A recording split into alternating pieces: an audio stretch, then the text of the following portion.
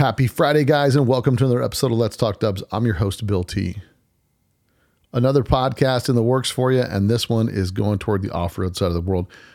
On today's show, I've got Jamie Weissman, and Jamie Weissman is TVR Automotive out of Tuscaloosa, Alabama, and he's got a 67 Bug that's completely built for overlanding. It's super rad.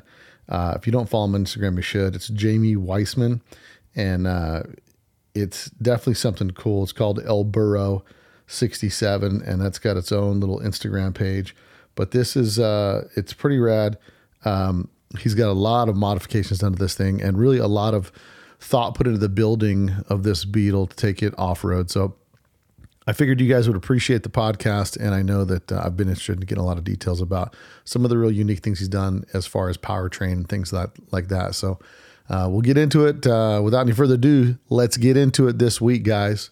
Jamie Weissman, TVR Automotive on Let's Talk Dubs.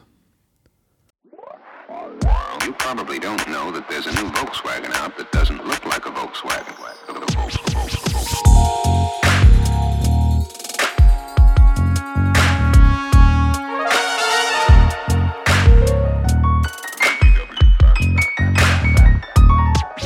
It's got everything that people who like the Bug like.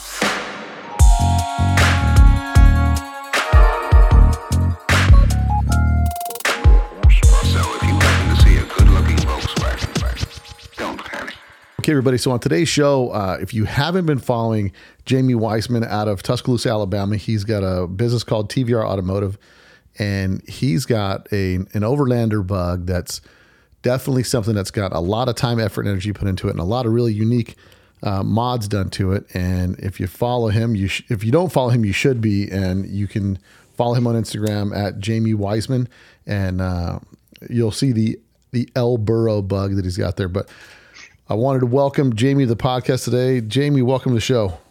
Hey, thanks a lot for having me, man. Hey, buddy. So we've been playing tag back and forth for a little bit, trying to just get you on the show. Oh, yeah. I think it was over a year ago when I reached out to you at first. Yeah, it's been off and on. Yeah, so it's been a wild time, and right. I first caught wind of you when I was cruising Instagram, and I can't remember if somebody sent me the link or I just happened to stumble across it, and I was like, man, this Overlander Bug is, it's kind of like a class 10 on steroids. Yeah, right. And I want to get into a lot of the detail because you got a lot of stuff. But the way we always start the podcast, the same way every time. What's your VW story, and how did you get into Volkswagens? Oh wow! It's not. I haven't been into Volkswagens that long. My wife, she always wanted one, and back in 2016, she was looking around Facebook and came across one, and she always loved the color, this metallic green that the Chevrolets were painted with and everything, like the new Camaros and stuff. And yeah. So she found that, and she ended up buying it, and it was a Super Beetle. It's a 72 Super Beetle. And it was someone already did all the work to it, and it still needed some more stuff done to it. So when we got it here, we bought it in Florida, and we had it shipped to Tuscaloosa. And when we got it in, it needed a lot more work than what they told us it needed.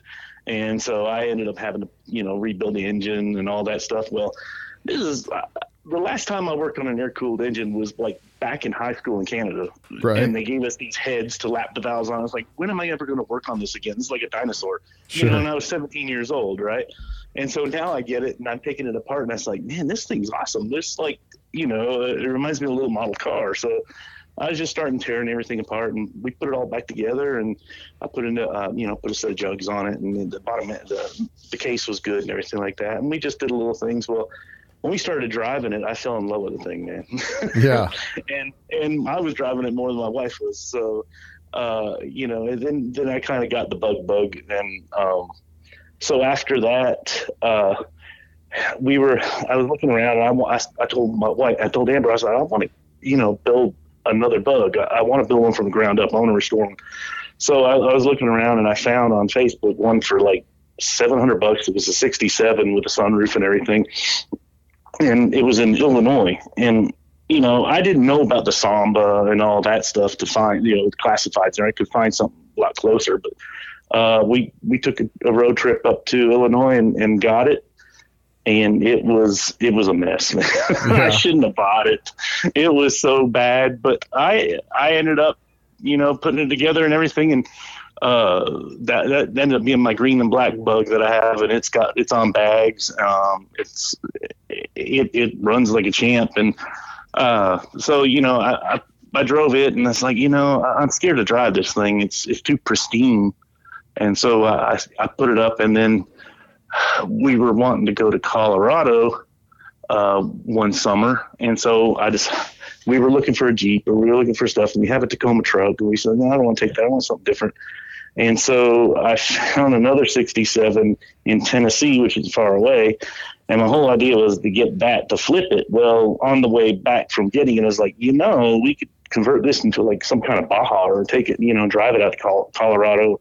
And she said, you do what you want to do. And so one thing led to another, and it didn't end up like a Baja at all, which my wife didn't want. She likes the full fendered vehicle. So that was always in the back of my head when I was building this thing. And I just went from there. And that's my bug story. It is not from 2016 till present, So, Well, in your day job, you own an automotive, is it an automotive repair shop, or what is it you do? Right. We specialize in Volkswagen, Audi, and BMW, and Toyota and Honda, which I was a master Toyota technician for 13 years. And then I opened my own shop. Well, I've been at my own shop longer than 20 years now. So, and we decided just to go with the German cars. We still work on some Japanese, but yeah.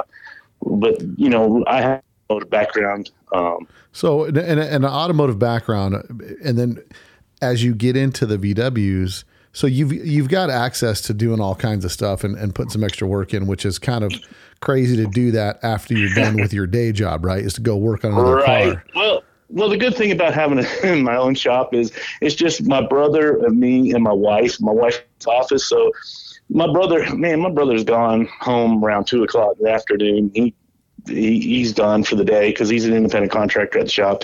And so in the afternoon, I can either still work on customers' cars, but usually I can finish up what we're needing to do for the week or that day in the morning. And so the afternoon I can work on the Bro and do some stuff. And, and that's when I ended up doing so. I would send a lot of things out. Well, after a while, it's like, I've got a welder. I need to buy some. So I end up buying more equipment and stuff just to fabricate stuff. Right. And, and so then the shop gets cluttered with more equipment and everything. But, the bad thing about it, I don't make money off of this equipment that I bought. It's just for my stuff. Right. For hobbies.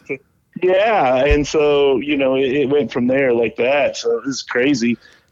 Now, when you started building this, because this is, I haven't seen a lot of bugs built like this, right? I mean, it's, and that's what I really like about it. It's super unique. It's a full fendered bug, and you've gone through a couple iterations, but what was your initial vision on building this thing? Like, you just wanted like a Jeep version of a bug, like.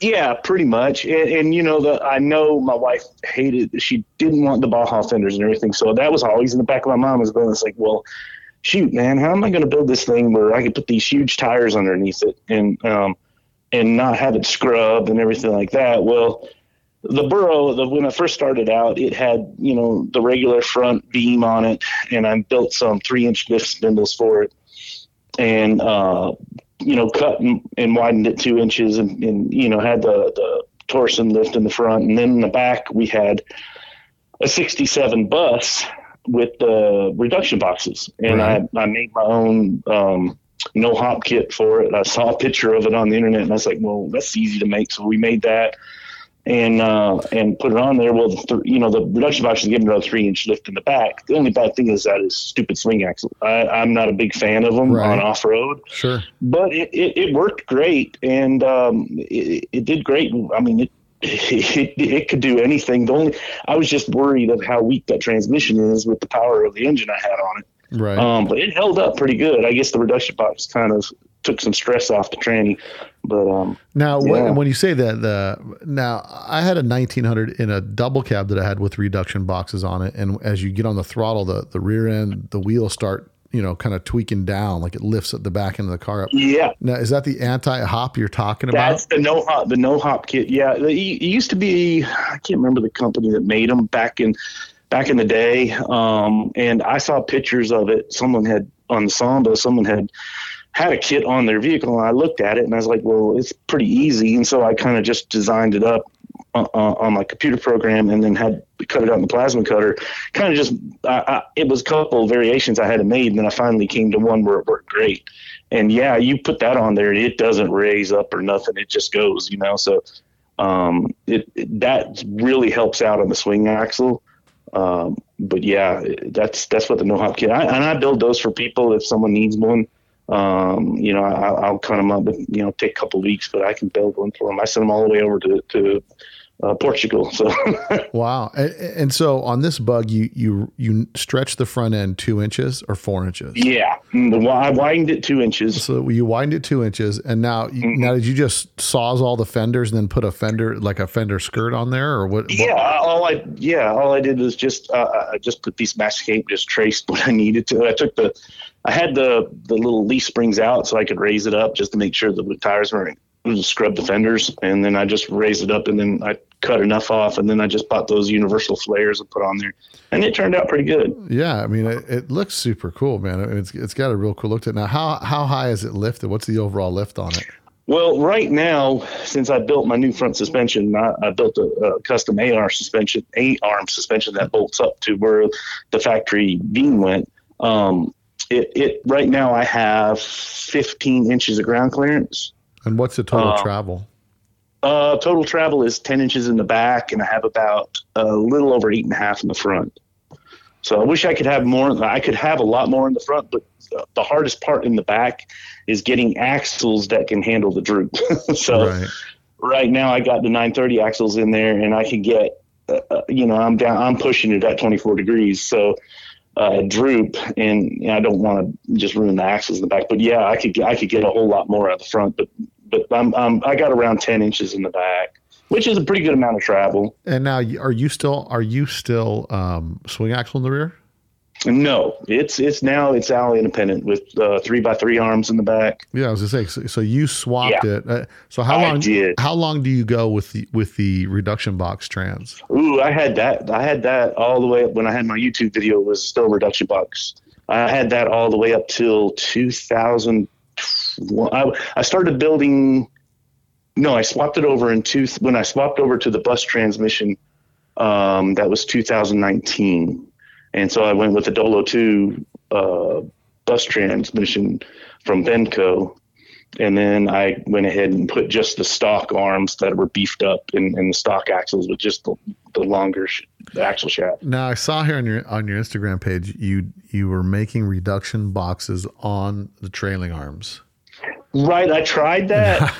So what was the concept? Was that like 4-wheel drive or like a quad, not quad, but side by side reduction boxes, or what? Yeah. Well, what the idea is to get me more travel, more lift without the axle inclination.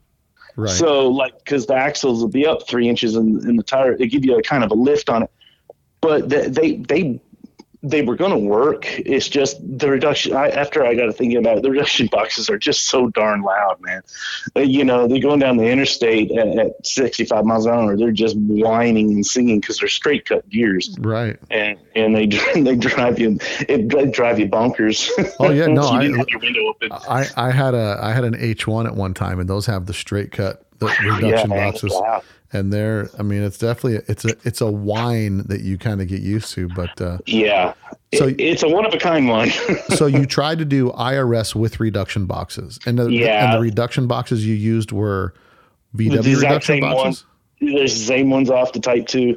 I just kind of machined them where they'd fit and made some mounting pattern on the back and machined a thing in for a seal, and then I machined some stub axles that were shortened, and so they fit in there and attached to the gear, and you can attach an axle to it. And they bolted up and everything, but there was a lot more stuff I had to do to it, and I was just getting aggravated with it. So then you switched to the 002 box? Yeah, I went to the 002 box and just went with the stock stock arms and trailing arms in the back. Yeah, because the 002, I mean, the bus box, late model bus box has got super low gears in it already. Right. Yeah, I had a 538. Yeah, so it was really low gear, and I didn't need the reduction box then. So, and that transmission was great. Like you could put in first gear and it would crawl. It was really good. It was kind of like the other transmission with the reduction boxes. Put in first gear, you could let your foot off the gas and it would still keep on going. Well, and the 002 boxes are a lot tougher than the type 1 box.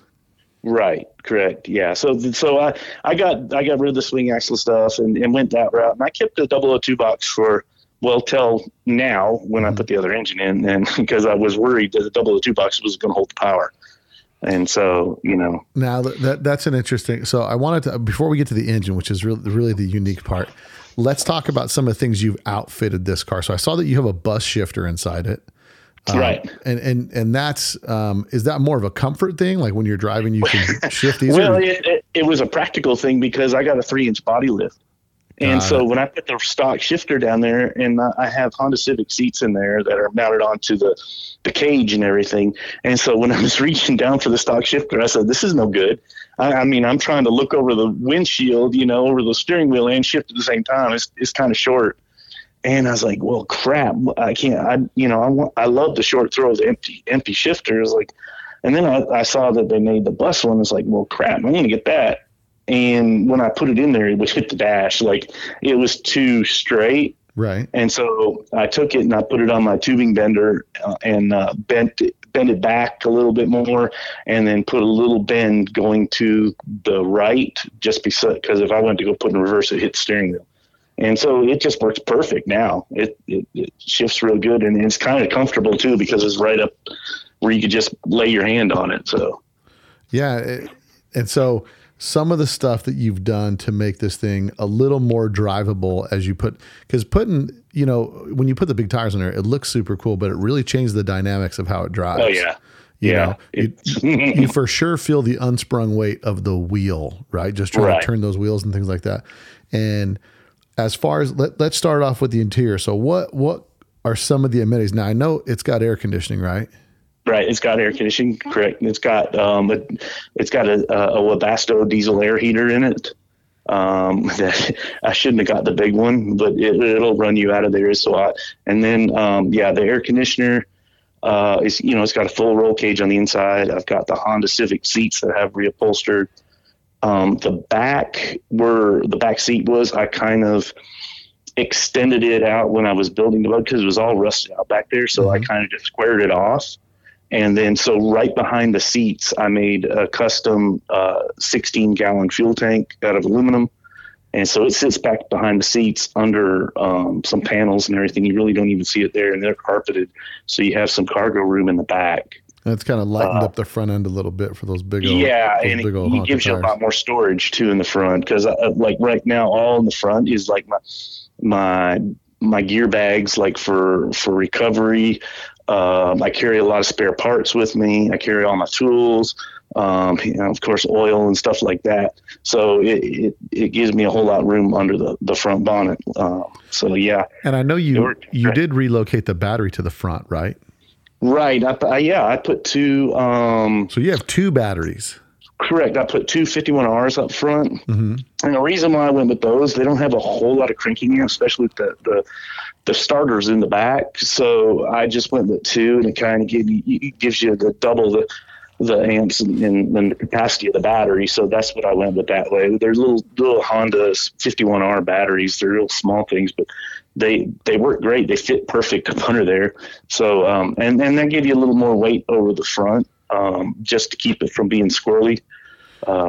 Yeah. Now on the batteries, are you just running those parallel to the system? Or, yeah, I am. They're just running parallel. So you don't have an isolator or anything like that on there. It's just, no. So when that's interesting. So it's because I thought, well, shoot, he's got two batteries. He must have all kinds of additional additional accessories and all kinds of stuff on there. But you put that there. I do. Yeah. And now, as far as lighting, stuff like that, what's your setup for all the lighting and all that stuff? You've got under. Well, it's just. Yeah, I got it's just the 3 roof lights, and then I got some. I just went with LED. Everything on the vehicle is LED because it doesn't suck so much power out of the alternator. And plus, when I was running the stock alternator, I mean, I had terrible luck with the 90 amp alternators, had terrible luck with the 75 amp alternators. The only alternator I had luck with that were working great was the Bosch 55 amp. Mm-hmm. And so I did everything I could to keep the amp draw at minimum, especially at night if you run all your lights and your air conditioner, so it did great. So that's why I went with all LED stuff in the vehicle. But everything now has changed on that. Yeah, that's a whole nother ball of wax when people start seeing what you did with the alternator and all that stuff. I mean, it's completely wild, and it's interesting because it looks. If you're looking at it from a VW guy standpoint, it looks like a mess. If you're looking at it from an import, like a German import guy that works on German imports, it's super simple, right? It's like, oh, this is nothing. Yeah. It's one idler and a couple loops, and that's it. Type 1 guy, he looks at it and goes, holy funny crap. You should say that. As like I told my wife when she was looking at it, she said, that's going to fit in there. And then I was looking at it, and I said, what? I've been working on German cars for so long. I was starting to think like a German engineer. I'm going to cram this thing in this car no matter what it takes. Right. Yeah. It's wild when you look at that motor. So let's talk, you've had a couple different motors in it. Yeah. When I first started out, I had what was this? 1914, I think it was. No, it's a little bit bigger. It was a 92 stroke, 76 millimeter crank 74 millimeter crank. I can't remember. 1968. Mm-hmm. Something like that. And it's in my wife's Super Beetle right now. Okay. And it was just carbureted. It had the knockoff Delorto from MP. So you went with like your traditional. You looked at the off-road guys and said, okay, they're all running a single, Weber carb with a dual planar manifold, and in off-road racing, which is the extreme of what you're doing, it's like simplicity, minimalism, and reliability is kind of the thing. So you said, okay, I'll take a page out of that book and I'll do regular type 1 with that single carb setup. Now, how did that overall perform for you? And what was kind of the drawbacks? Carburetor in high altitude. But other than that, that's the thing. That thing was so reliable. I mean, we were driving to Colorado, everything. And the only time I had an issue is when we got to the altitude, which I went and I made sure I bought a bunch of jets. And so I was constantly jetting this carburetor so it could start easy. And, once we got up to 14,000 feet elevation, you could really feel it. Or going across a mountain pass is like you're in second gear, just wound out trying to get up. The engine's just starving for air, and it's a carburetor. So I did what I could do. But it was super reliable. Coming home, it took us there and it brought us home. So you drove that from Alabama to Colorado. Yeah. We put 8,000 miles on it that summer. And what kind of mileage is that thing getting sitting up in the air like that? You know what's crazy? I was getting 18 miles to a gallon. Wow. Yeah, and I had the tank up. I still had the tank in the front where you had to open the hood up to fill it up, but I had the extra capacity one, so it was like 12 gallons. Mm-hmm. And we would go like almost 200 miles before we had to fill up. So it was like great. And what kind of speed? What's your highway speed and RPM? Well, on that one, we were doing around 65 miles an hour, and I was doing about 3,500 RPM. So that was with the reduction boxes in it. Yeah, right. And if I had the smaller, that was with the big 30-inch tires. If I had smaller tires, of course, it'd be turning more RPM than that. But yeah, and coming home, I was ready to come home. So I was doing 70 miles an hour and 4,000 RPM. I was ready to come home, man. But it did great. And that, so that's your first trip, like your 1960 motor, 1968 motor, reduction box trans. Stock type 1 beam with turn torsions. And did you have lifted spindles on it too, or just the turn torsions? Yeah, I had lifted spindles on there also. So you kind of did, that's version 1.0 of El Burro, right? Yeah. And then you come back after that. I mean, that trip to Colorado and back has got to be a few thousand miles, right? That's 4,000 mile round trip. I mean, it was like I said, we put 8,000 miles on it that summer, driving around everywhere. And you don't have a spare on that. Do you have a spare on that thing somewhere? Yeah, it's on the roof rack. Oh, okay. So you got the spare laying flat on the roof rack. Yeah. Uh-huh. And I mean, honestly, here's the reality, right? With the weight of that car, I highly doubt. I mean, it kind of bounces off the rocks. I don't think you're really torturing tires with that thing. Have you had much issue with tires or any of that kind of stuff? No, I have never. And you know what's funny is like the tires. I took the mud grips that were on there just because they were loud. Mm-hmm. And I went with the General All-Terrains, and the mud grips I took off were still new looking. And then I got the Generals, and I've had the Generals on there for 5,000 miles, and they still look brand new. So, yeah. It's like it's like the same with the side-by-sides. I mean, I drive side-by-sides off-road for fun. And what we used to do when we'd go to Mexico is we'd get light-duty truck tires and put them on the side-by-sides. And I mean, those things, because they don't weigh anything. It's not a 4,000 pound vehicle. And it's like, right. Those things, they take a good punishing. So you've never had to break out the spare. No, never had to. I just had to protect it from the sun. Right. It's getting more damage from being dry rotted. Yeah. Right. So you come back after your first trip and what's your thinking yourself? You're like, I like it, but I need it to be different. I need to do something else. Well, yeah, we went and it's like, we got to do this again. So our plan was to do it the next summer. And I built a trailer. The thing was, it sucked sleeping in a tent, taking a tent, and everyone, we just stayed in a tent. And I was like, this is terrible. Now, was this an event you're going to, a specific event for? Like? No, it was just a vacation. It was just something to see Colorado. We've never been out there. So we just stayed at campgrounds and stuff like that. And so it was rough sleeping, having a cooler on the back and sleeping out of tents. Yeah, for 2 weeks. But so when I came back, I decided, this thing can tow a trailer. So I built an off-road trailer with a rooftop tent and, the Dometic refrigerator and all that stuff in there. And my plan was to build it light as I could. Well, it ended up being 1,500 pounds when I was done. Yeah. So when I went to go pull for the little trailer was 1,500 pounds. Yeah. Good grief. You built that thing stout, huh? I know. I should have built it out of aluminum. Did I see there was a fridge in there too?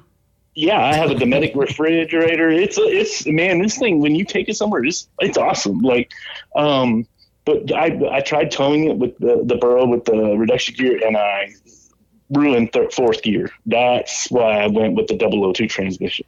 Right. It annihilated the little keyway for fourth gear. Yeah. So that's when I was like, I think I'm going to upgrade. And then it was like a snowball effect after that, is one thing after another. That's nuts. Yeah. Cause so then your first thing on the list is like, I'm upgrading the trans and it's probably the famous, like, while I got the engine out, I'm going to. And I built another engine. Yeah. It's like when you give a mouse a cookie. It's like, So I did it. I said, well, I'm going to build another engine. So I built a 2180. Mm-hmm. And then when I did that, I went with the Holley Sniper fuel injection, which is like a Holley, the 2300 carburetor. It's an all-in-one unit. Mm-hmm. And it had a center mount, and I went all that. Still had air conditioning, everything else on it. And went that route and the 002 transmission just so I could tow this trailer.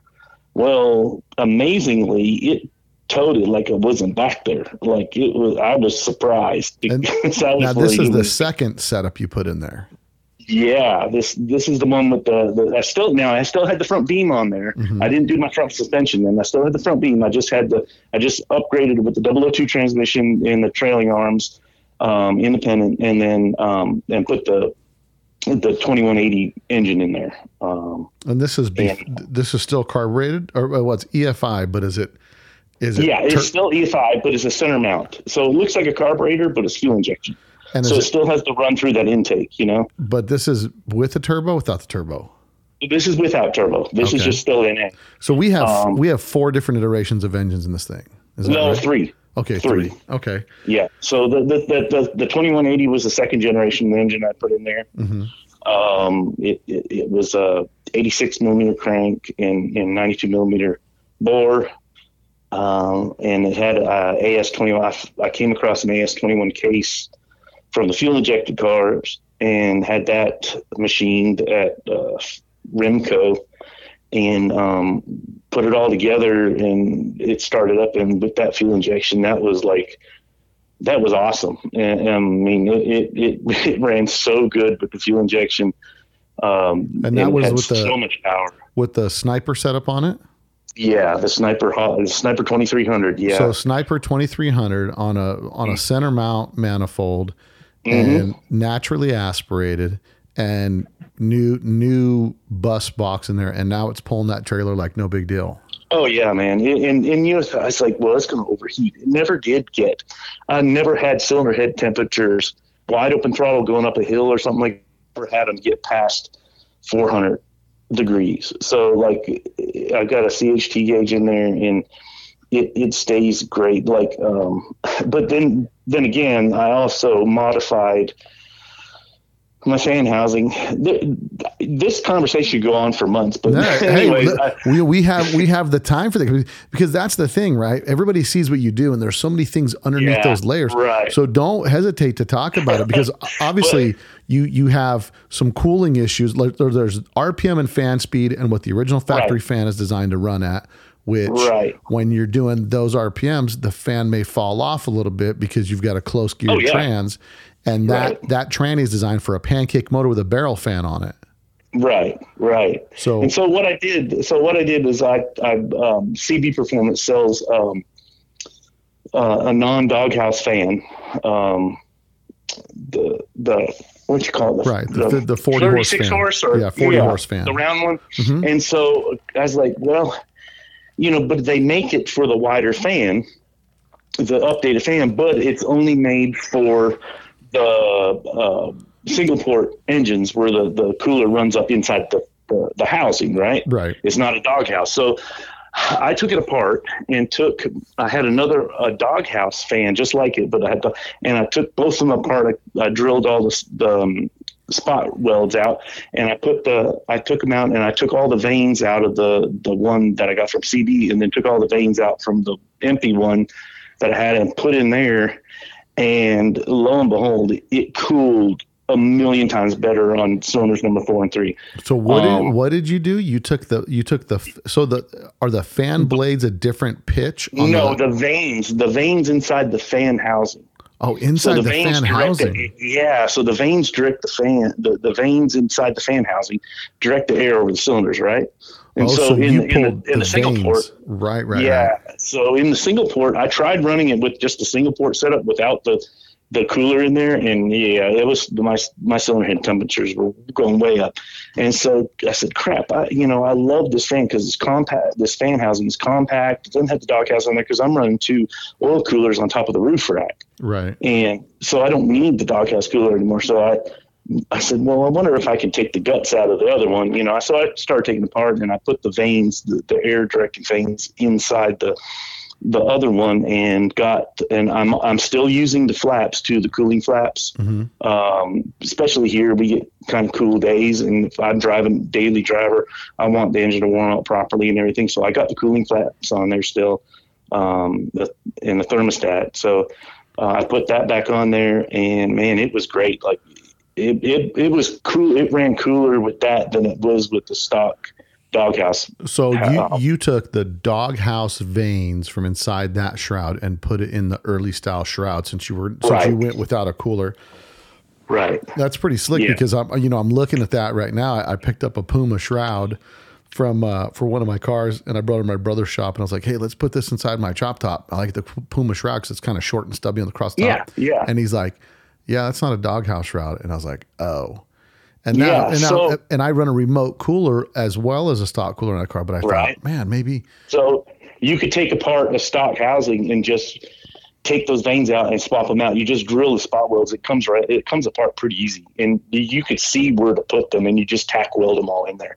So you were originally, when you took your dual port engine and thought, oh, easy fix, I'll just put a single port, a 40 horse shroud on it, and that's all done. And then you start realizing you're spiking head temps and stuff like that because because it's just, sometimes if it's just pushing too much air inside that shroud, it's not directing it, and it just starts to back up on the motor. I mean, who knows? But with the the vanes kind of help deliver that air a little bit better. So yeah, and see that doghouse one, that non-doghouse shroud was not meant for that wider fan either, you know. So you're getting a lot of more CFH going through there, and it can't handle it. So once I did that, it flowed better. So you're using a doghouse fan in a doghouse fan in a non-doghouse cooler. Right, but not empty. CB Performance has that in stock.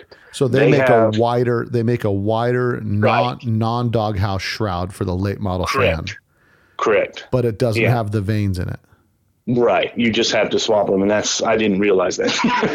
This is like a lot of this stuff I'm doing is a learning curve for me. Sure. And I always learn from my mistakes. So I've always buy stuff and then I end up buying something again, you know? So it's like I learn, but that's how I've always done stuff.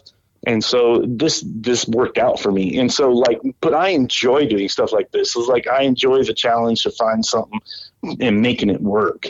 And something that I can get off the shelf and not have to fabricate something. I do fabricate stuff to make that fit, but I much rather buy something off the shelf. So if I'm somewhere, I can stop at AutoZone, I can stop at Advanced Auto Parts and run in there. It's like, I need this for my engine, you know, and I could bolt it in there and I can get it somewhere, you know. Right. So that was engine version 2. So you conquered the heating cooling issue, and now it's running good.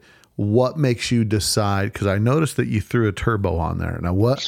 Yeah. How did man, this thing pulls great. You know what I need? More power. Yeah. Well, you know, I got to thinking, you know, going to Colorado, it's still like a natural aspirated. So it's still at high elevation. It's not going to, and we wanted to tow the trailer out to Colorado. And I was like, well, it's still going to have struggles, you know?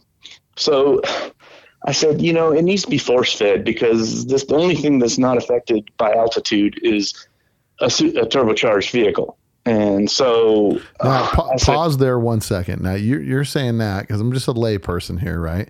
But you're you're certified, trained master technician, and we look at modern day cars, and all the modern day cars are all turbocharged now. So with that technology, you're looking at, you're going, as you're starting out with this plan, you start out with, okay, I got to upgrade to fuel injection. Now I'm going to upgrade to turbocharging. Now, when you say it's not affected by altitude, explain that to some of us like me and some of our listeners that don't understand, because we're just still garage level mentality, but it's got to do with the boost pressure.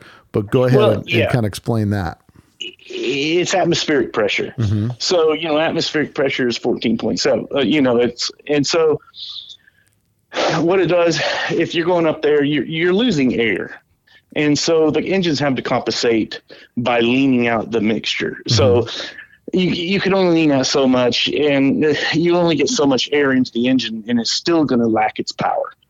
So what the turbocharge does, it keeps it where you're forcing that air in there and still get the same amount of fuel. And so the engine never loses the power.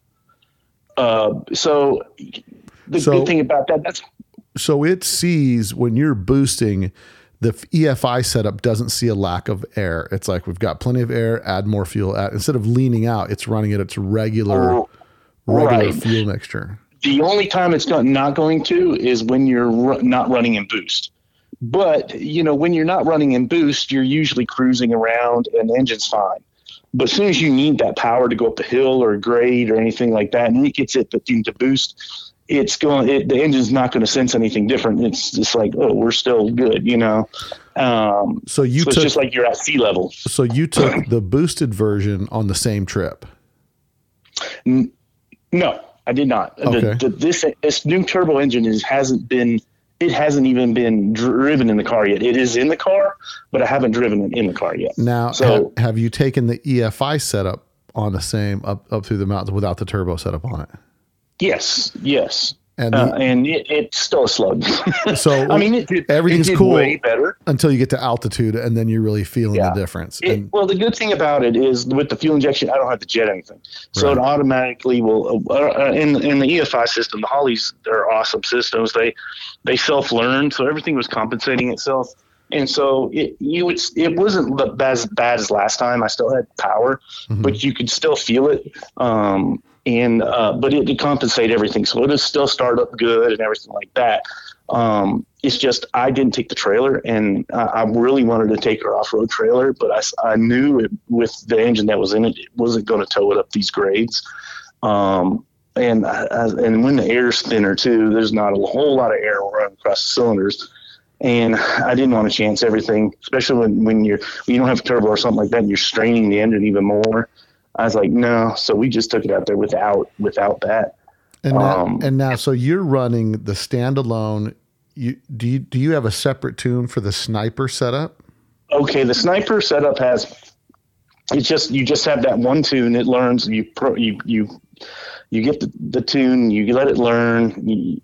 It's kind of complicated on that end, but I got it where it's tuned and it runs great here because we're only 300 feet above sea level here, and so it runs great. So as you're driving, it's still, you can keep a learn on. There's a function you can turn your learn on or turn it off, and I keep the learn, and there's compensation limits and all this. It can get confusing. Sure. But what it's doing as I get to more altitude. One quick question on the EFI setups. Now, these EFI setups are mostly designed for water-cooled cars.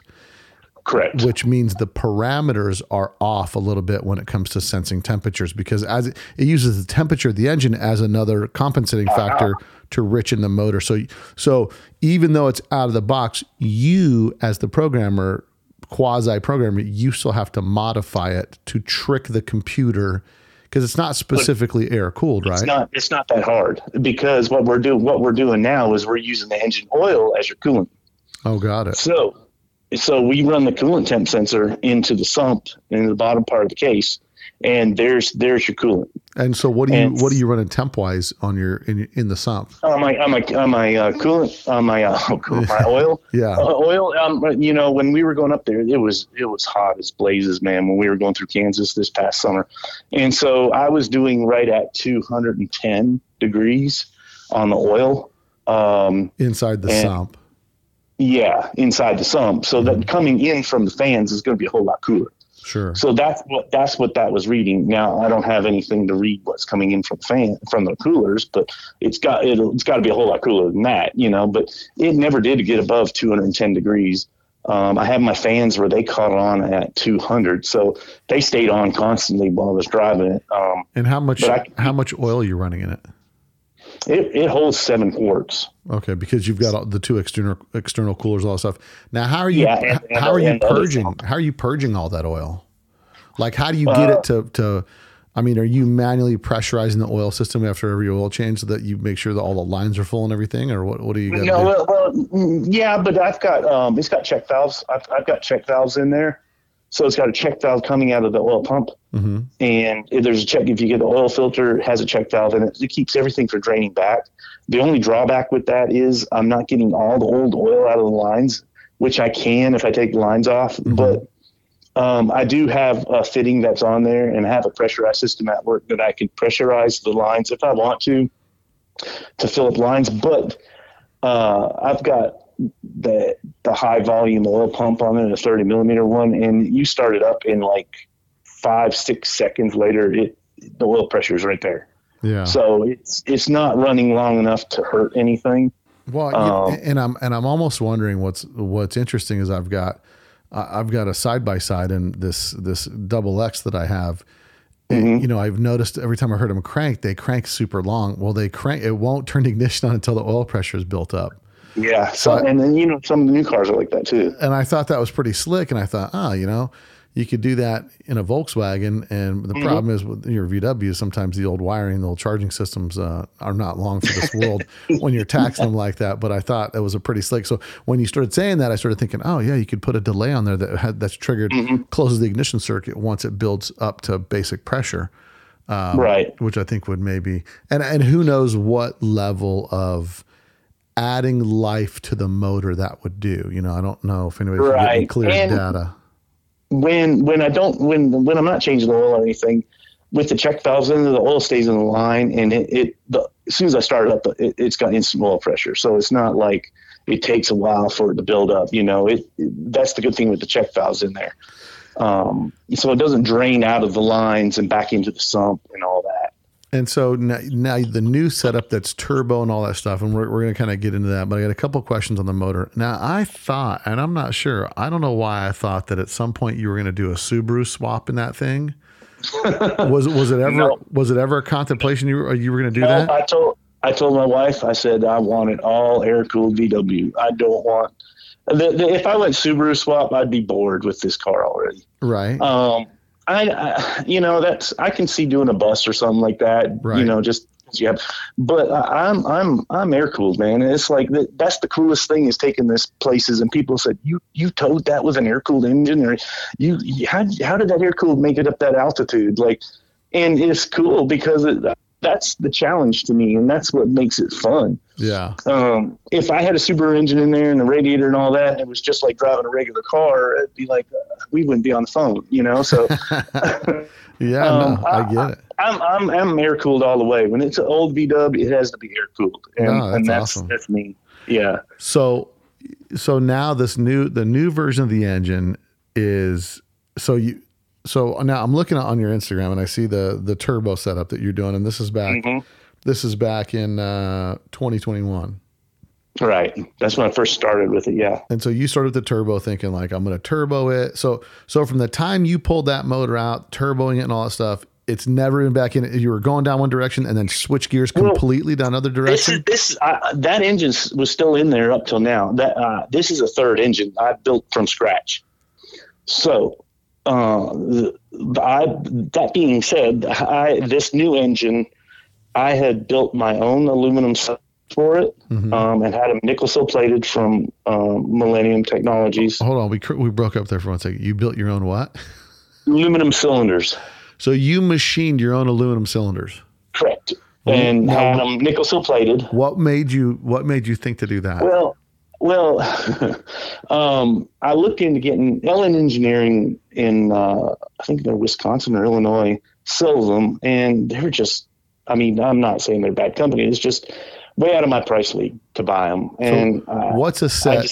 What's a set of aluminum? I had some Nickies. I have a motor, I had a Type 4 motor built by Jake Raby in my Type 34. Oh, yeah. So he uses LN Engineering Nickies. Correct. He uses the Nickies pistons, which are those, now those are aluminum pistons that are nickel sill plated. They're aluminum cylinders and forged pistons.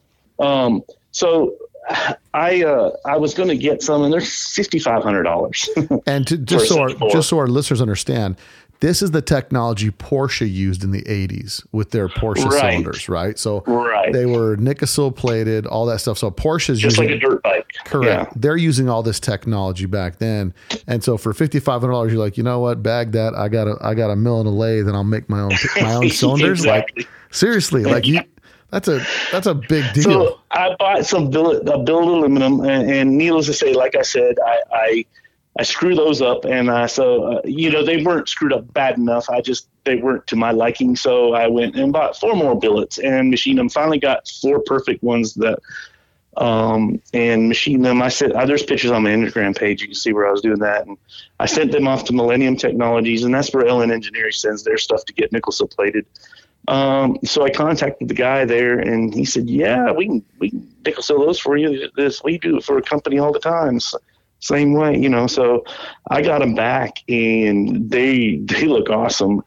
And I had sent my pistons off with it too. I got JE pistons in there, and I installed gapless piston rings also to knock out the blow by. Now, what were you all in by the time you were done? Now, this is not including obviously your hours. What with between just parts, just raw cost of parts. $15,000. No. Just on the pistons. And cylinders. Just on the cylinders. That was the whole engine, $15,000. Oh no, I got the cylinders. So I paid $1,000 to have them nickel sill plated. I paid $800 for the pistons, and it was like, if you take in consideration the $250, so about $500 for the billets. It would have been only $250, but I screwed up the first $250. And then, of course, I had the machines and everything to do it. But, I've come out less than what half it would be to buy them. So you're figuring your cost is about $2,500, $3,000 on those pistons. If that, yeah. I mean, you know, I'm probably right around the $2,200, $2,300 range. Now, is your lathe, is it CNC or is it all manual? No, it's all manual lathe. Sweet Christmas. Yeah, You spent a week. How long did it take you to? Actually, it didn't take that long. Really? The longest part is machining down 5.5-inch blocks of aluminum. Is like, it makes a mess. A couple of weeks. I would do it in the afternoons, and it took a couple of weeks. And then, like, some things had to be taken off the lathe and put on the milling machine to have the flat spots cut and the holes drilled in the top for the studs and all that. But the rest of it was all done on the lathe. And I don't have a huge lathe. I just have a little Smithy lathe that I bought several years ago. It's a 3-in-1, but I never use the milling function on it. I have my own milling machine, but it works good. You know, I'm not a machinist. I'm self-taught everything. You're a machinist in my book. you make your own set of pistons and cylinders, man. You're a machinist. But like, I self-taught everything. I know. I learned on my own, and so I do things like, if a machinist saw me building these cylinders, he'd probably be laughing at me, but they came out fine. I mean, so, you know, it's. Now, when you decided to do, like, I'm going to do the aluminum pistons and cylinders, and the philosophy behind that is now everything is within the same temperature range of metals, right? You don't have cast iron against aluminum. You don't have different metal expansion rates. And so you can torque that motor, and in theory, it'll stay closer to torque spec at all times and a lot less warpage and things to that extent. Now, as far as cooling temps, did you notice anything different with the aluminum cylinders? On the test stand, yeah. It took a long time for it to warm up. Really? Yeah, well, you know, the aluminum cools like 400% better than the cast iron. So I ended up having to put the cooling fan, the cooling flaps on there again with a thermostat. But I actually used an electronic solenoid that opens the flaps up after it gets a certain temperature. So I have a sensor down there. And because I'm running, this new engine runs the Holley Terminator X. It's a standalone with multi-port fuel injection and everything, that you can control all that in the EFI software. So the EFI, it's just like a German car now. EFI controls everything. The cooling flaps, it controls the water, the pump for the turbo, it controls the intercooler pump for the turbo, it controls everything. So I had to do that in order for it to warm up properly. So the Terminator is like the Sniper's EFI, the Terminator's engine management. Yeah, so the Sniper is an all-in-one unit, has injectors, everything in it. Well, the Terminator is just a standalone, and you have to get your own fuel injectors. You have to get everything else for it. So it's meant to be on like an LS engine or a Ford Fox body or whatever like that. Mm-hmm. And so they like plug and play on some of those things. But mine, I actually had to build my own harness, get your own injectors, and find out which injectors, because at first I was only going to run premium unleaded, and then I was like, no, I'm going to make it flex fuel. So now I got it where it can run E85 or premium unleaded. All right, so pause right there, because that's a whole nother conversation. So but it's interesting knowledge, because I remember, you know, remember my level is hobby garage dude, right? So gotcha. I had a CB EFI set up. And I went to the gas station. I was like, "Oh, look, they got ethanol here, or they got the corn gas." I was like, "I'll put some of this in there, man. This see how this octane." Yeah, and it wasn't good. It wasn't a good experience. And the reason why, and here's my question, is because on cars they have flex fuel. Like, apparently you can go to the pump and just dump and just mix unleaded with the other stuff. Now, obviously, the core difference between the two is you run a lot more fuel when you're running the ethanol. Now, how does the computer, how does it sense that, especially if you're mixing gas? Because I highly doubt that any consumers out there going, oh, look, I have to run out my unleaded. You know, the average schmo is just shoving that, oh, this stuff's $1 cheaper, I'm using this because my car's flex fuel. So how does it sense that? Well, you got a flex fuel sensor. So what it is, you'll have a flex fuel sensor that goes in there. So it's in line with your fuel going into the fuel rail of the fuel injectors, and it's telling the computer how much alcohol is in this fuel. And so in the Terminator software, you go in and you put your fuel multiplier in there. And what that does is for every % of alcohol, it multiplies the fuel. And so Holly, you can search around, and a lot of people are just running, at 100% alcohol, they're running 34 on their multiplier, 34%. So it gradually calculates it that way. So as it starts to, it's got a sensor calculating how much fuel is mixed in with the gas. Once all the regular gas is out of there and it's straight ethanol, it just full tilt to longer, So longer it'll exposure time, or a longer injector opening, or is it just more pressure? Well, it just injects more fuel because the ratio of ethanol to gas is totally different. So you need a lot more fuel than ethanol. Plus, ethanol, you don't get as good fuel mileage either because you're burning more of it. But you get worse mileage. But in theory, do you run cooler on ethanol? Oh yeah, you run way cooler, and you can run way more boost too without detonation. So like out west, you guys got E85 everywhere. Right. Well, I wouldn't say everywhere. More than we got. We have 2 stations in our town. So I got one by my shop, and then one's out here by the house, which I left up. So they're close by, so I can fill up. But like I can actually drive from here all the way to Colorado or California and use E85 all the way if I wanted to, because it shows the routes. But you don't get as good fuel mileage. But it is great if you run in the summer, because it does keep the engine a lot cooler.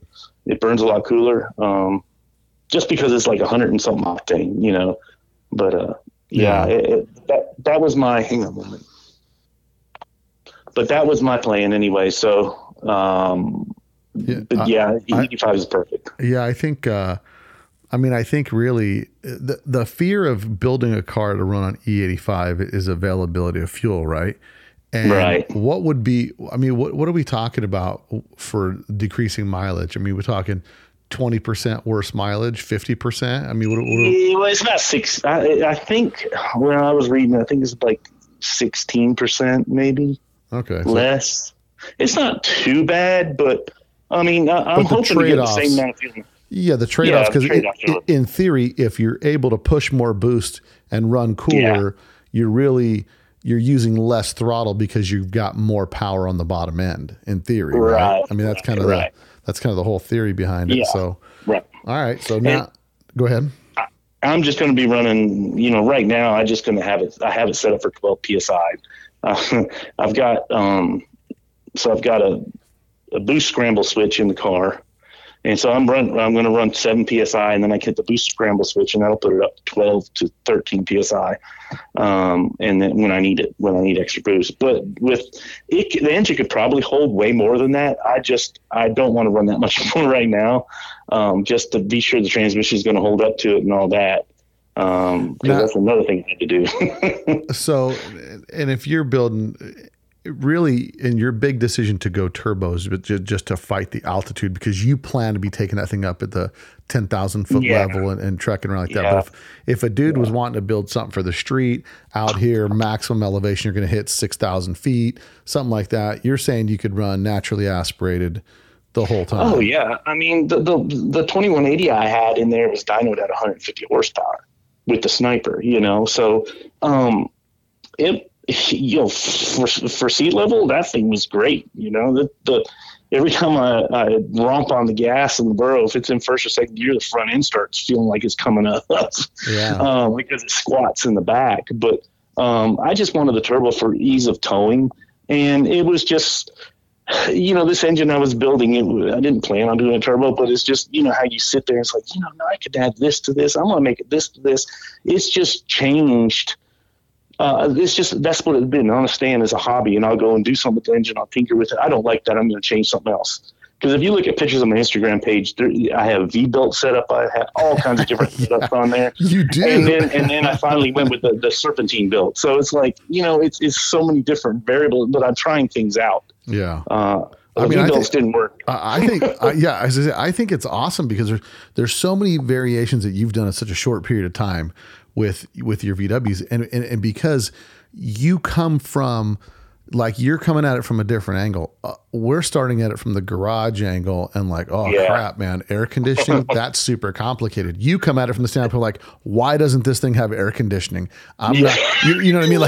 Like that's how you're looking at it. Right. You're not like I default to cause I'm looking at this other motor you built with air conditioning on it. And I live in Vegas and there would be nothing better than having an EFI AC, having cool VW you could drive in the summertime, because people would be losing their mind if I'm sitting there at the light with my windows up in a Volkswagen and they're like, how's this dude doing that? You know what I mean?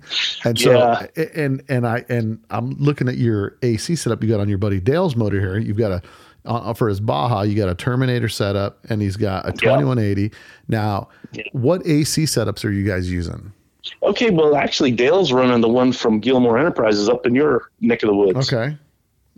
He's got that on his Baja. I'm running one. I just bought an underdash unit on eBay. Mm-hmm. It's just the evaporator, and then the compressor I am using off of a Subaru.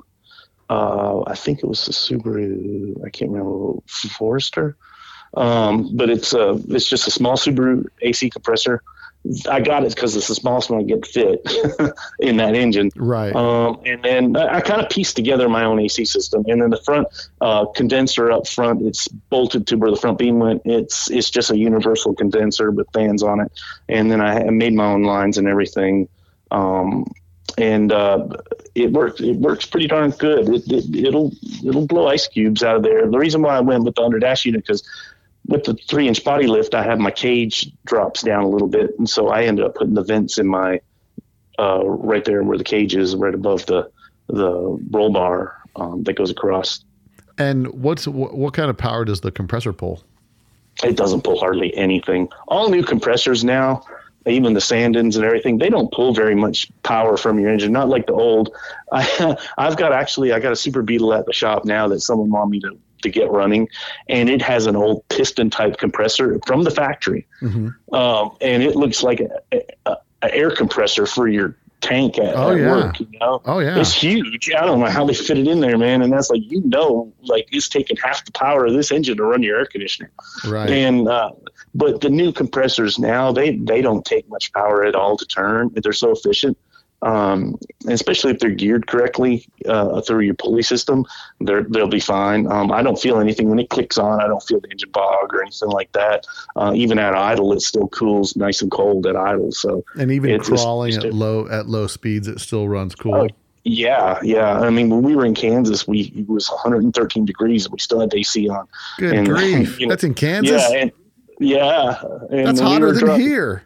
Dude, it was miserable, dude. We were going through Kansas with a 30-mile-an-hour headwind and 113 degrees. We were dying. I was going 60 miles an hour because the headwind was so strong, and I didn't want to stress the bug out, but it was doing fine. I looked at the numbers, and Amber looks over. It's like, is everything okay? I was like, yeah, but it shouldn't be. Right, it was this heat and everything. And I said we were comfortable, so we just kept on cruising, spent the night there, and the next day we were in Colorado. So, but yeah, you got to have air conditioning, man, and it is fine. It doesn't pull that much juice away from it. Man, I like what you're saying. My challenges with air conditioning is like, it kind of uglies up the engine compartment because we're all, I'm more of a street guy and I'm stuck in this kind of look like you want to open the engine compartment, have it look super clean. But in the same respect, listen, if I can get the power, if I get rid of some dual 48s, put a single EFI on there and a compressor and have AC, it's like, to heck with that. I mean, if you can get the same power and now have air conditioning, it's like, wow. I mean, I have a Gilmore setup sitting on a shelf over here that was supposed to go on a Mexican bug, but now, see, I'm talking, this is my problem. This is why I got all these stupid cars. So I sent you my picture of my Mach 11, right? And I got that bug, and it looks cool. It looks like a little desert racer. The tires on there are terrible because of those little bias ply suicide tires. And now, as I'm sitting here talking to you, I'm like, because it's got a 2276 in there. It's got nice. It's really like, it's like a street race motor in that thing, and it's got punch and it's got all this stuff. And then I just start thinking like, man, that'd be cool if a guy could cruise that thing with air conditioning and living life up and have that little off road. Because I've got a side by side, and those got the A-arm suspension, which we're going to get into your A-arm suspension in just a minute. But it's like, I'm so used to the side by sides being like turn the key. There's years of technology packed underneath all that plastic, and those things are just bulletproof now. They don't got air conditioning and they don't got cool factor like your bug comes bopping around in the 10,000 foot elevation up there, and people are like, how in the heck this guy get up here, right? I mean, and just that aspect of cool factor is so unique. So let's finish up with the motor before we jump on the front suspension, because I want to talk to you about your front suspension. So now you did that, you had that set up, and then you switched gears again now. So, because the last one that I'm talking about was when you did the EFI and then you started mocking up the turbo setup. And I think maybe that was like the beginning of the end, right? Like, okay. Right. So now it's in the vehicle now, and it fits, and it's done to as much. I'm not doing anything else to this engine. It's about ready to start up. Well, I'm gonna tell you right now, it looks like an engine out of a Mercedes. Like, looking at it, I'm not even kidding. It looks like a factory motor out of like a Mercedes with all, the serpentine belt and the pulley. Because looking at this, right? So you've changed. You got rid of the biggest noticeable thing is you got rid of the alternator itself. Right. I made a dummy stand to get rid of the alternator, so just so I can run a fan. And then I mounted. I bought a little Denso race alternator, and it puts out like 75 amps. Mm-hmm. And it's so like I could carry one of those with me if I wanted to go, if I had an alternator go out. It's so easy. It's 2 bolts holding on. Right. And so, because if you had to take the alternator off, I'd hate to have the alternator, the factory bug alternator in there, because I had to take that off. It'd be a nightmare to take all this stuff off to get it off. Right. So I went that way. And then made that, and the stand and alternator bolts to that, and then the tensioners bolt to that. And went all serpentine because I just, the hardest part was finding, one of the heavy pulleys for the front, that was serpentine. So I bought one of the what are they called? They're just a heavy pulley in the front. Like a balancer, like a Berg balancer. Yeah. I can't remember what they call them. Anyways, it weighs like 6-7 pounds, and I went and put it on the lathe, and I machined the grooves in for the serpentine belt and got rid of the V belt configuration. And so I did it that way. Oh, so you took like a Berg balancer, like the equalizer pulley. Yeah, the equalizer pulley. That's what it is. Together we'll figure it all out. You get so much stuff on your brain. But yeah, I put the equalizer pulley and then machined it for the crank trigger on there, and then machined it for the serpentine belt. So I still wanted the equalizer pulley on there to give it that little extra torque so at low speeds, and especially running your air conditioner or anything with the equalizer pulley helps that so much from the engine bogging down when the AC clicks on. Yeah, so and now you've got on this thing, you've got the. So what did you just core out an alternator, use the shaft and the bearings and the fan? This is just a chunk of round stock, a 6061 aluminum, and I bored it out and machined in bearings. It's kind of same like dimensions as a generator. I had generator, took dimensions off it, and then I milled the top flat where I can mount the alternator bracket and everything too. And so it's just the rod. I machined a shaft that goes through with keyways, so it's holding the fan on. And then the front pulley I think the front pulley was off of a VWAC compressor that I tore apart not too long ago, and took it apart because it has 2 belts. It's off the Beetles, the ugly new Beetles. And I had to put a compressor on there. So I took the front clutch off and machined it off because it has 2 serpentine belt grooves on it. And then put a piece of round stock in there so it can mount onto the thing, so I can have 2 belts on that one pulley. So it worked out pretty good. So you're running 2 belts off of the alternator or off of the right. So I'm running a belt from the crank to the fan to the dummy alternator, and then the dummy alternator runs the small alternator and the AC compressor. So it's got 2 belts. Okay. Yeah. I think I see. Yeah. Well, I kind of. Oh, so you have 2 tensioners on there. You have 2. Yeah, it's got 2 tensioners. Mm-hmm. Okay. Yeah. So, Geez Louise, this thing is like this is a lot of engineering for Tuscaloosa, Alabama. I mean, you're like getting in here, and I'm looking at this thing thinking like, holy cow! And the way that everything's painted like a matte black, all this stuff. It has the wrinkle black was my German thing there. But it really looks, what's insane is it really looks, I mean, looking at it, most VW guys would just be tired looking at like, holy crap, I don't even know what to do. And because the problem is, right, VWs, as they've gotten so old and everybody's put their hands on them, you get it. And you're like, okay, how soon and when are we going to work on this thing? Right. So you're looking at things, right. You know, if you went, I think it'd be the same context if we popped the hood of a brand new Japanese or German car and said, okay. And your first thought is, how do I maintain this and change these parts? Right. Which is really not your philosophy. Your attitude is like, I'm going to build this thing and I'm not going to be pulling it apart because it should run, well, you know. But I built it so if something does mess up, it's easy to repair. So like the alternator, everything on it, it's easy to take. It looks confusing, but it really is pretty simple to take apart. The only thing I had to add was a last minute thing was the turbo drain pump. Because the turbo was lower than the sump and it was not draining very well and it was smoking out the exhaust. So I just made a tiny little tank underneath it near the turbo, and I have a pump, the Turbo Works nano pump sitting right there by the compressor underneath the AC compressor, and that pumps the sump and pumps it back into the case. Well, you're better than me because I'd have just said, oh, that's called turbo smoke. and I'd have been done at that point. Like, I don't know why she smokes when I start her up, but that's called turbo smoke. Yeah, there you go. I just, being a technician, my thing was this car has to run and sound and not smoke. It has to run like a car, you know, like a newer car. That's what I was sitting there thinking. I was thinking, you built this thing yourself. You're a technician. So like it's like my brother, when he hears somebody pull up at a VW meet and they're running on 3 cylinders, it irks him to no end. He's like, yeah, me too. He's like, oh my gosh, he's got, you know, and so I think with you having that background and then really wanting to take this thing to the next level, you know, it just doesn't stop. It keeps going and another thing and another thing. And I think the way that you've put it all together. So this final motor, total displacement, is this still 2180? No, it's a 2068. So I went down to, you know, CB has that new crank. It's a 78.4 millimeter. Yeah. And I went with that with 5.5 rods. So I went up a little bit on the rods. But I'm still running 7.8 to 1, I think, compression. And what heads do you have on that motor?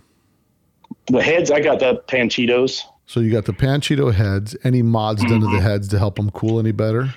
No, they're just the stock Panchitos, which they cool so good. That's what I have on all my engines.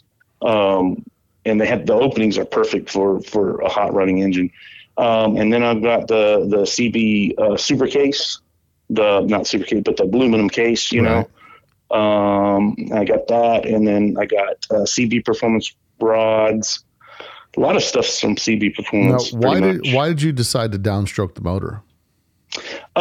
With turbo, I mean, you know, you don't have to have a whole lot of stroke with a turbo motor. I'd rather have something that rev up a little more quicker, and the turbo is going to give you the torque. And plus, I didn't want to have to. Well, my plan was I had the crank before, and I had a case, a magnesium case, and I was like, I don't want to have to machine clearances a bunch on this case, you know. So, and then I went, and I was like, you know, I'm doing all this. I'm just going to go ahead and get the aluminum case.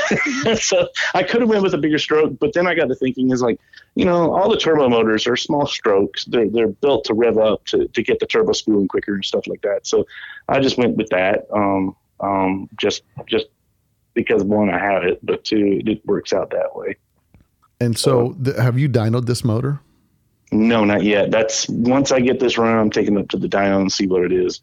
I'm not sure what it puts out, but I don't know. I'm hoping that full boost, I can get at least 200 horsepower. So you're thinking, and 200 horsepower and it's so funny because everybody thinks like, 200 horsepower, it's not a lot of horsepower. In a car that originally had 40 horsepower, yeah, that's a lot. It's a substantial amount of power.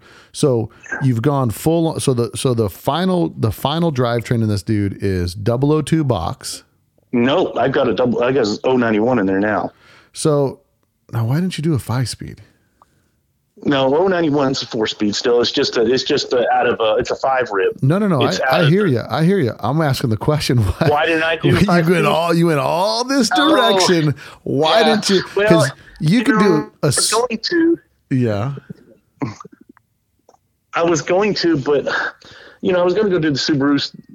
It was just, I already had the 002 fit in there, and I was like, I just did the 091 just because it's a lot stronger, and I bought all new gears, and everything in that transmission is from Weddle. I bought all new gears and race stuff in there, so I tried to build it bulletproof, and it's got the back tail housing and everything, front tail housing for the Bug, so it fits in there just like the Bug, and then I got the bell housing is just like the Bug. It mounts up to the stock location. So I wanted that. I just took all that I saw on the 002 and put on the 091. But I just did your internals. That's my thing. And being a tech with you now doing a fuel injection, you don't see yourself ever going back to a carburetor. You're like, your goal is to make this thing close the deck lid and put 100,000 miles on it. Well, what's funny is my wife's Super Beetle that we started. I put the 1968 one, the original Burrow engine. I put it in her car, and I put dual carbs on it. The Dolores. They're single barrels. The baby Dells. They're Solexes. Okay. With the chokes. So they're dual. And so I put that in her car. Man, that car will fly, man. I want to get a ticket in this car. And, so but it sat for a couple of months, and I went out to get it, and the carburetors, all the stupid gas went sour in the carburetors. Yeah. And so, and every time we go get it, it's like that. And I said, I'm not going back to carburetors. I'm actually putting fuel injection on hers when I get a chance, because she can't drive it. She has to drive it all the time. And if it sits up with a little bit of fuel in there, it just goes sour in the bowls, and it just stops up the carburetors. And what are you going to do EFI on that? I'm just going to go, not the Sniper. They make, it is a Sniper, but they make 3 or 4 different variations of it. They make one that's like an old Rochester carburetor. Yeah, for the Mustang. Yeah, so it's just a single port, and it'll mount up to the single. I have the stock center mount, and I'm just going to put that on hers, and she'll have fuel injection. It'll be so much better. Yeah. May not have as much power because it's going through center mount, but it still have a whole lot more than the 50 horse that was in there. Yeah. So well, that's and the thing is, so you're saying on an EFI car, the gas doesn't go, it can't gum up the lines because it's so small of lines and it's all electronic. There's no oxygen getting into it for it to gum up. Yeah, right. And two, like the injectors are sitting there. You don't have anything sitting in a bowl that bowl carburetor gets air in it all the time. Right. It's got the vent on there. And so it just gets sour, and with the ethanol that's in the fuel now, it attracts moisture. So you get the moisture in there, and then it just gums everything up and stops the jets. And it's just a pain. And you could take the top of the carburetor and look down in there, and you can see the gunk down in there. Spray a little bit of carburetor cleaner down in there, and put the thing on it, and it runs like a champ after that, but it's a pain in the butt to do it. Yeah, it's just having to take the carburetor apart, almost like a quick release hats on the carburetor. Yeah, really. I mean, it's like it drives you nuts, and so I was like, the fuel injection is the way to go. Yeah, it's sad because the technology in fuel has caused the old cars to suffer. Out here, they have it is. There's a Maverick station that they have ethanol free fuel. So it's on some particular pump, and I think people are using it for like their side-by-side machines or something like that. Yeah, we got ethanol free here, but it's like hit or miss. We only got 4 or 5 stations here that do it, and we try to put that in hers. But like when you're traveling, we went to Atlanta in it for a weekend in her car, and you have to put regular fuel in it. And when we came back, then we parked it for about a month before we got in, and then it would start because of stupid carburetors. So it's kind of aggravating, Yeah, no, I totally get it. So we're hoping for 200 horsepower when you fire that thing up on the dyno. Definitely give us a shout out on your Instagram when you post that, so I can see what. Oh yeah, no doubt. Well, as soon as this thing's running, I'm going to post all kinds of stuff on there for horsepower. Now let's get to the good part. So I got a couple questions. The push bumpers that you have on it, do those bolt on the factory locations? No, they bolt to the roll cage that I built. Okay, so that roll cage goes front to back. Nice. Nice. So I built that when the pan was off the body, and then then it goes back. So that roll cage attached to the front beam, and it goes all the way back to the torsion housing, and then another one goes back to the shock housing.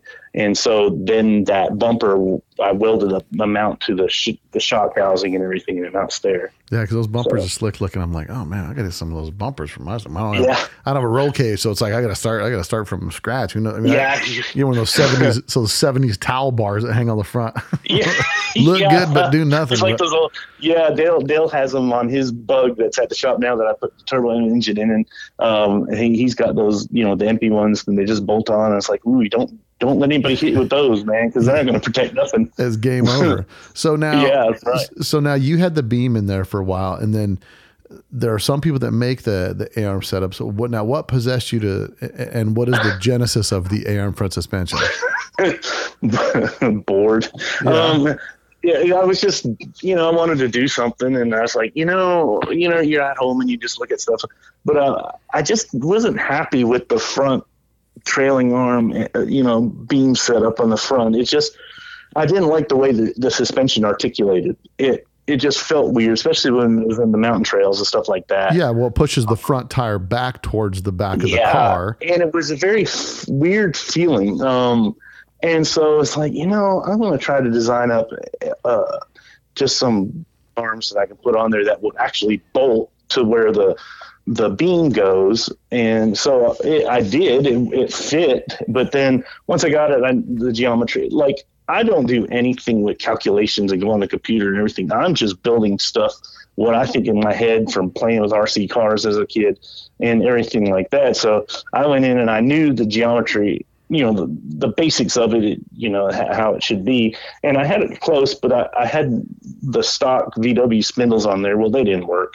And so I had to end up making my own spindles and stuff like that. So it's trial and error. So the entire front suspension is handmade, like everything on there's, because there's nothing off of another car that you used? No. Not even the A-arms, nothing, huh? No, nothing. A-arms are all built. I built all those out of M1-inch square tubing, and then the top ones, I just designed them on Corel Draw. My wife's, because she's a graphic designer also. So I went on there and I made them, and then I just had them cut out on my CNC plasma cutter, and just did it that way, and just had it up on the workbench and just played around with it till I got it where it was. And then I bought the Seiko rack, the steering rack, and that didn't work. So I ended up, what the rack opinion I have in there now is a heavy duty Polaris Razor steering rack, and I got a kind of cantilever. It works great. Well, and because I was wondering when I looked at the tires, I thought, I wonder if he's got electric power steering on there, because that would I do have them too. Yeah. See, I didn't even catch any of that on here, because I'm so focused on this motor and some of the interior. So the electric power steering you got off of, what is it from? I bought it from Super ATVs. That website, Super ATV. Yeah, and they have a universal electric power steering. I think it's like $250 or $300, and I put it on there, and it works great. It works perfect. And so what it does is you get to cut the steering shaft, then it mounts into the steering shaft, and it's like an electric assist on the. Yeah, it looks like a wiper motor almost, but bigger. And so what it is, I have it under the dash, and I have it mounted to the steering wheel, mounts to it, and then the shaft comes off and goes right to the rack from there.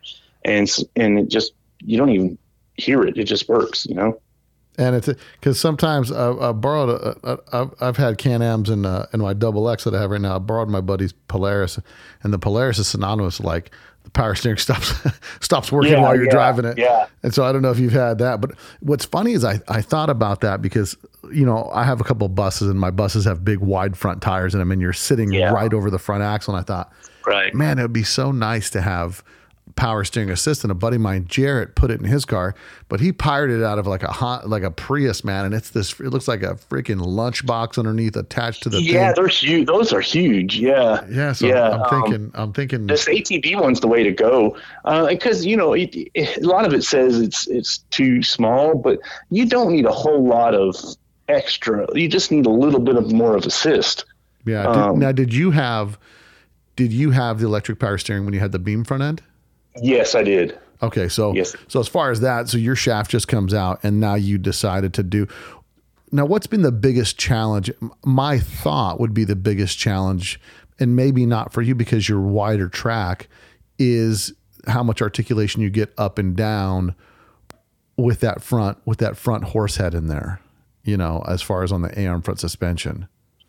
I mean, it gets pretty good. Like, better than stock. What did you have? What did you have with the beam travel versus what you have now? Oh, about 6 inches. So I mean, it wasn't much. Right. So you had 6 inches with the beam and a much stiffer ride.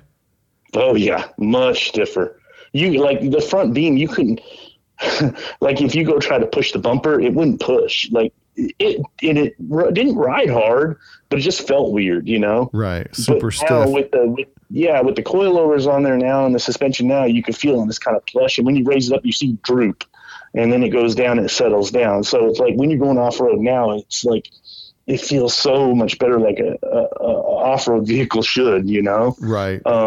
And then the same thing with the back. Since I put the coilovers on the back, now I got nice droop and it settles in real nice. And so on the rear, you got rid of the torsion bars and you're running coilovers on the factory locations. Correct. Yeah. And I'm running FOA everything on the back. So that's in your neck of the woods too. Yeah. FOA shocks. And on those FOA shocks, they're coilover shocks. There's no longer a torsion bar holding the rear of that car up. It's on the shock. Did you have to gusset anything, or is it strong enough you think to hold it? Well, I actually made hoops. Like if you look in, well, of course you did. You machined your own freaking cylinders. Yeah. So I keep thinking we're on the same level. I keep forgetting we're not. Hoops. But I just welded some hoops on the back to hold the rear coilovers, and it worked out good. Yeah.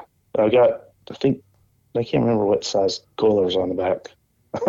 And you know, you mentioned earlier you got 15 grand in that motor. I'm thinking 15 grand's not, I mean, that's if you're, I built my Type 4, that same Type 4 that I had Raby build for me in 2009 cost me at the time 15 grand for that motor. Mm-hmm. And that was SDS, EFI, throttle bodies, you know, all that stuff. And today that same motor from Raby is like $30,000. Yeah. For that same engine. I don't really know what went up so high, if it's just. Well, you know, and you're having someone else build it for you too, though, you know? Well, yeah, but he charges $5,000 for the labor. Yeah. No. You know, so. Well, you know, the engine I built for Dale, you know, his was 16. So, you know. Yeah. That's what I'm saying. You're going to spend about, because I talked to this with Michael Bream, you know, he does EV West, right? And he's got an EV Baja and all this stuff. And to do an EV swap, you're going to be 20 grand. It's 20 grand to swap a car to EV. And so when we're talking about drivetrain and power and things like that, I'd love nothing more than for your whole setup to be hugely successful and just run for miles and miles and miles. And the time that you have in it is probably, I don't think you've got that equated into the value of it, but you know, you're doing it out of a passion for what it's a labor of love. Yeah. Man. Do you have any intentions to make any of the things for resale? I know you make the anti-hop kit or the no hop. Yeah. You know, I thought about making the parts for the engine, you know, like that dummy alternator and where it can run a different alternator and stuff like that. Cause that right there, you could take that setup I built and just bolt onto another air-cooled engine. It's interchangeable. Yeah. So I was thinking about doing stuff like that. The bumpers, the roof racks, the bumpers, the stuff like that. If that's one thing I told my wife is like, if I can retire and just do this instead of bending over a car because my back's so bad, that I would rather do that because I can make a living doing that, and that's something I enjoy too. Yeah, but and a lot of it can.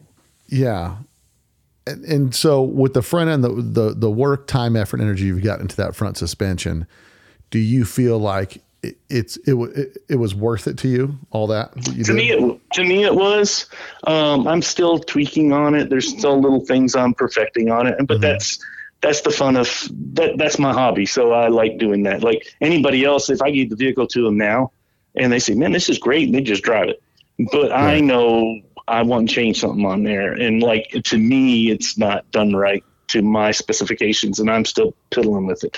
So, but yeah, now I'm trying to make some alignment bushings so it'd be easier to do a caster and camber alignment on it. Right now I have a way of doing it, but the wrench I made is not going to fit right. So I'm redoing all that. And that way I can take it down to the guy and have him line it up instead of me having to line it up. The wrench I made. Yeah. Yeah. Well, I had to make a special wrench for it to fit, and it wouldn't, it was terrible, man. Yeah. No, listen, I know you say you're not a machinist, but I think you're a little OCD on some of the stuff that you do. I'm extremely listen, it's phenomenal, man. And and this bug, it's funny because a lot of people, I'll grab interviews like my buddy Johnny Osmondson, right? Everybody knows who he is in the street racing world. Nobody in the VW world knows who he is because he's more committed to street racing, and like you're more committed to like the overlanding, the off-road thing. You're kind of doing it less for clout and more for like, I wonder if you could. And like, I like this, exactly. I like the Volkswagen and I like the overlanding thing, and I want to be the guy who does them both. You know what I mean? Yeah. And exactly. I think it's so cool that, I'm into a little bit of everything VW wise. And I just think it's so unique. And I personally believe there's a market for something like this. Like there's a huge market that you've tapped into something that if you came up with the idea of how to make kits of some of the stuff that you do, I think it's a whole level of stuff that people want to do, because that's kind of the cool part of how old are you? 50. Yeah. So we're same age. And I think our generation is the generation, like, these were the cars that were cool, and we want to see, like, that's why you want to be up there with all the FJ Cruisers and the Jeeps, and you're just up there in your bug. Right. And these guys are like, how'd you get that thing up here? I had that. That's the exact same what the guy said when I got up there. I pulled up around the corner over here, 14,000 feet. He said, I thought I heard a bug coming up here, and it was. And it's so cool because, you're starting to see Bajas are really starting to go up in price as far as reselling and all that stuff. And, it's just something so cool. And I keep thinking about this, and I think like, oh man, it'd be cool to do everything he's doing like that to a thing. You know what I mean? Because a thing's a little wider platform, right? A little more breathing room inside. But, I think this thing is so freaking cool. And you've been recognized. I mean, it's been in a couple off-road magazines. Yeah. And not, I'm a very private person. Like, I don't like showing off what I make and don't, I don't have a big head. Is like, I make these things for me. And so it took off when a guy that was sponsoring me, Blue Ridge Overland Gear, and he got it famous. He put it in there, and then it didn't take long, and it was everywhere. Yeah.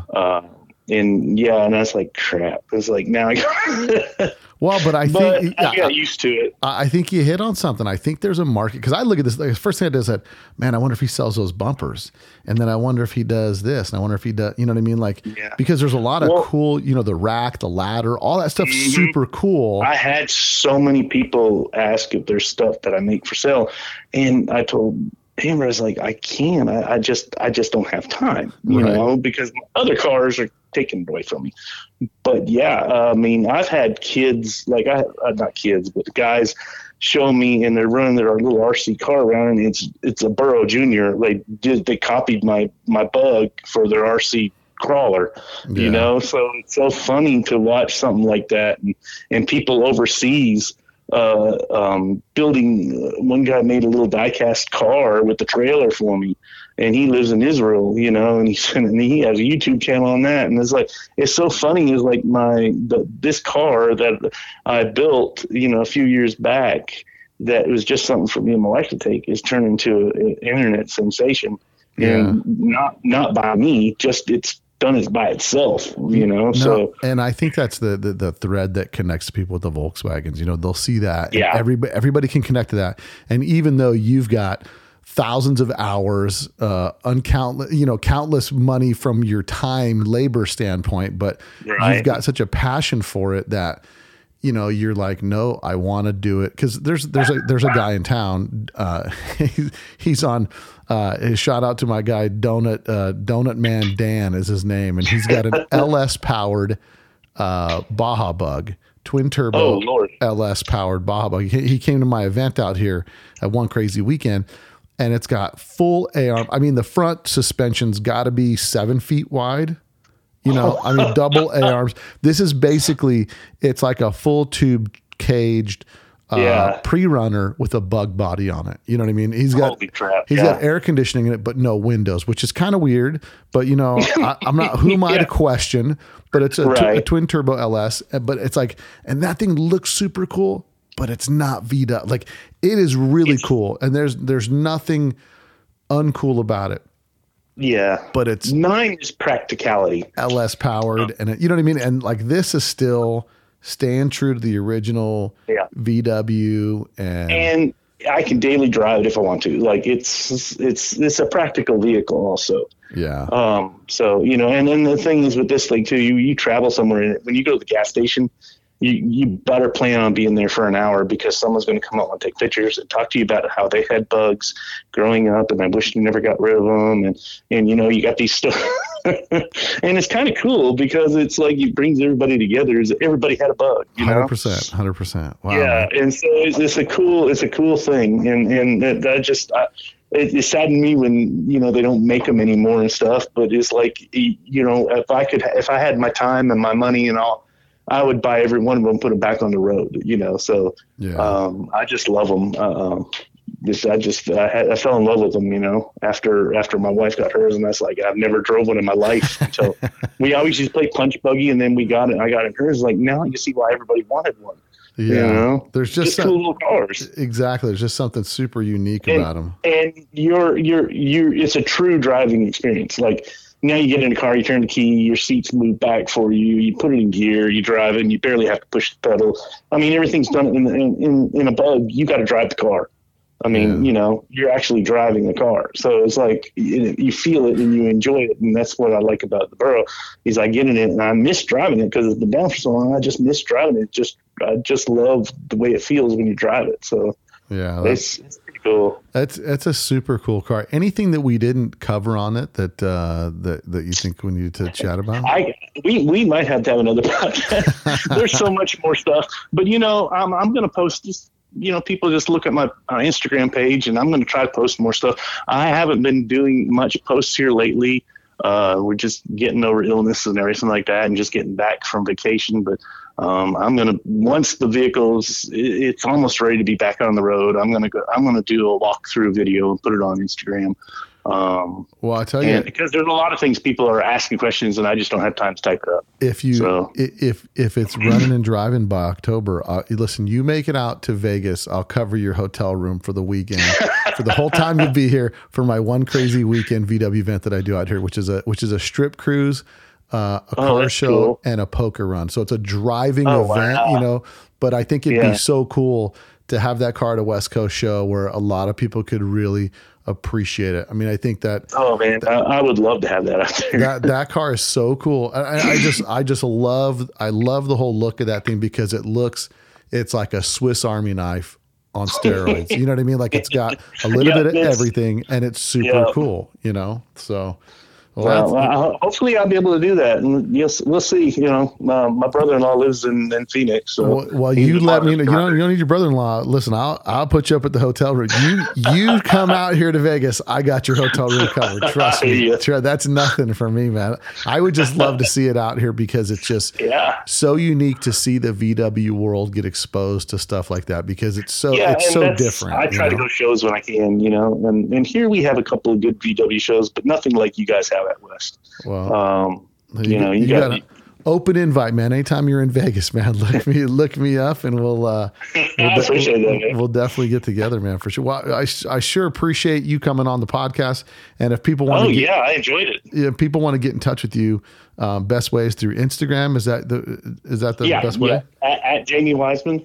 Okay. And then, I don't have a YouTube channel or anything like that, but you can message me or anything like that on my Instagram, and I'll get right back with you. I'm not those type of people who just not answer messages. So That's cool. And you're gonna make a couple of some of those El Burro shirts and some stickers and stuff like that. Yeah, I'm gonna try to get those going here soon. Yeah, I just had that done, so I'm gonna get some shirts going and stuff, and just give them out to people because there's so many people asking for them. Well, let me know when you get them done so I can promote it for you. Man. So you send some people your way to help offset the cost of those aluminum cylinders.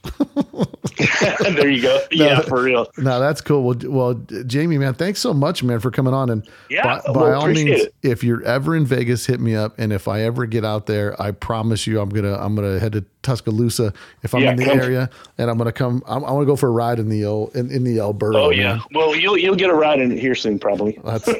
That thing is too cool, man. So, well, great, man. I appreciate you coming on the show, man. Yeah. Well, I appreciate having me. Yeah, and sure. And if we need to do another one, I'm here. You got it, brother. You got it. I appreciate that. If you like that podcast, and I'm sure you did, make sure you share this podcast with all your friends that are into VWs that like some good VW talk. To support the podcast, go to letstalkdubs.com, click on the merch tab, pick up some merch, and support your favorite podcast. And don't forget to support our sponsors, VW Trends Magazine, Ross Wolf, You Logo Up Shirt Designs, and go check out Lanny Hussey's Custom Cars on Instagram. Stay tuned for more podcasts to come. Plenty of history to uncover on Let's Talk Dubs. Until next week, guys. Later.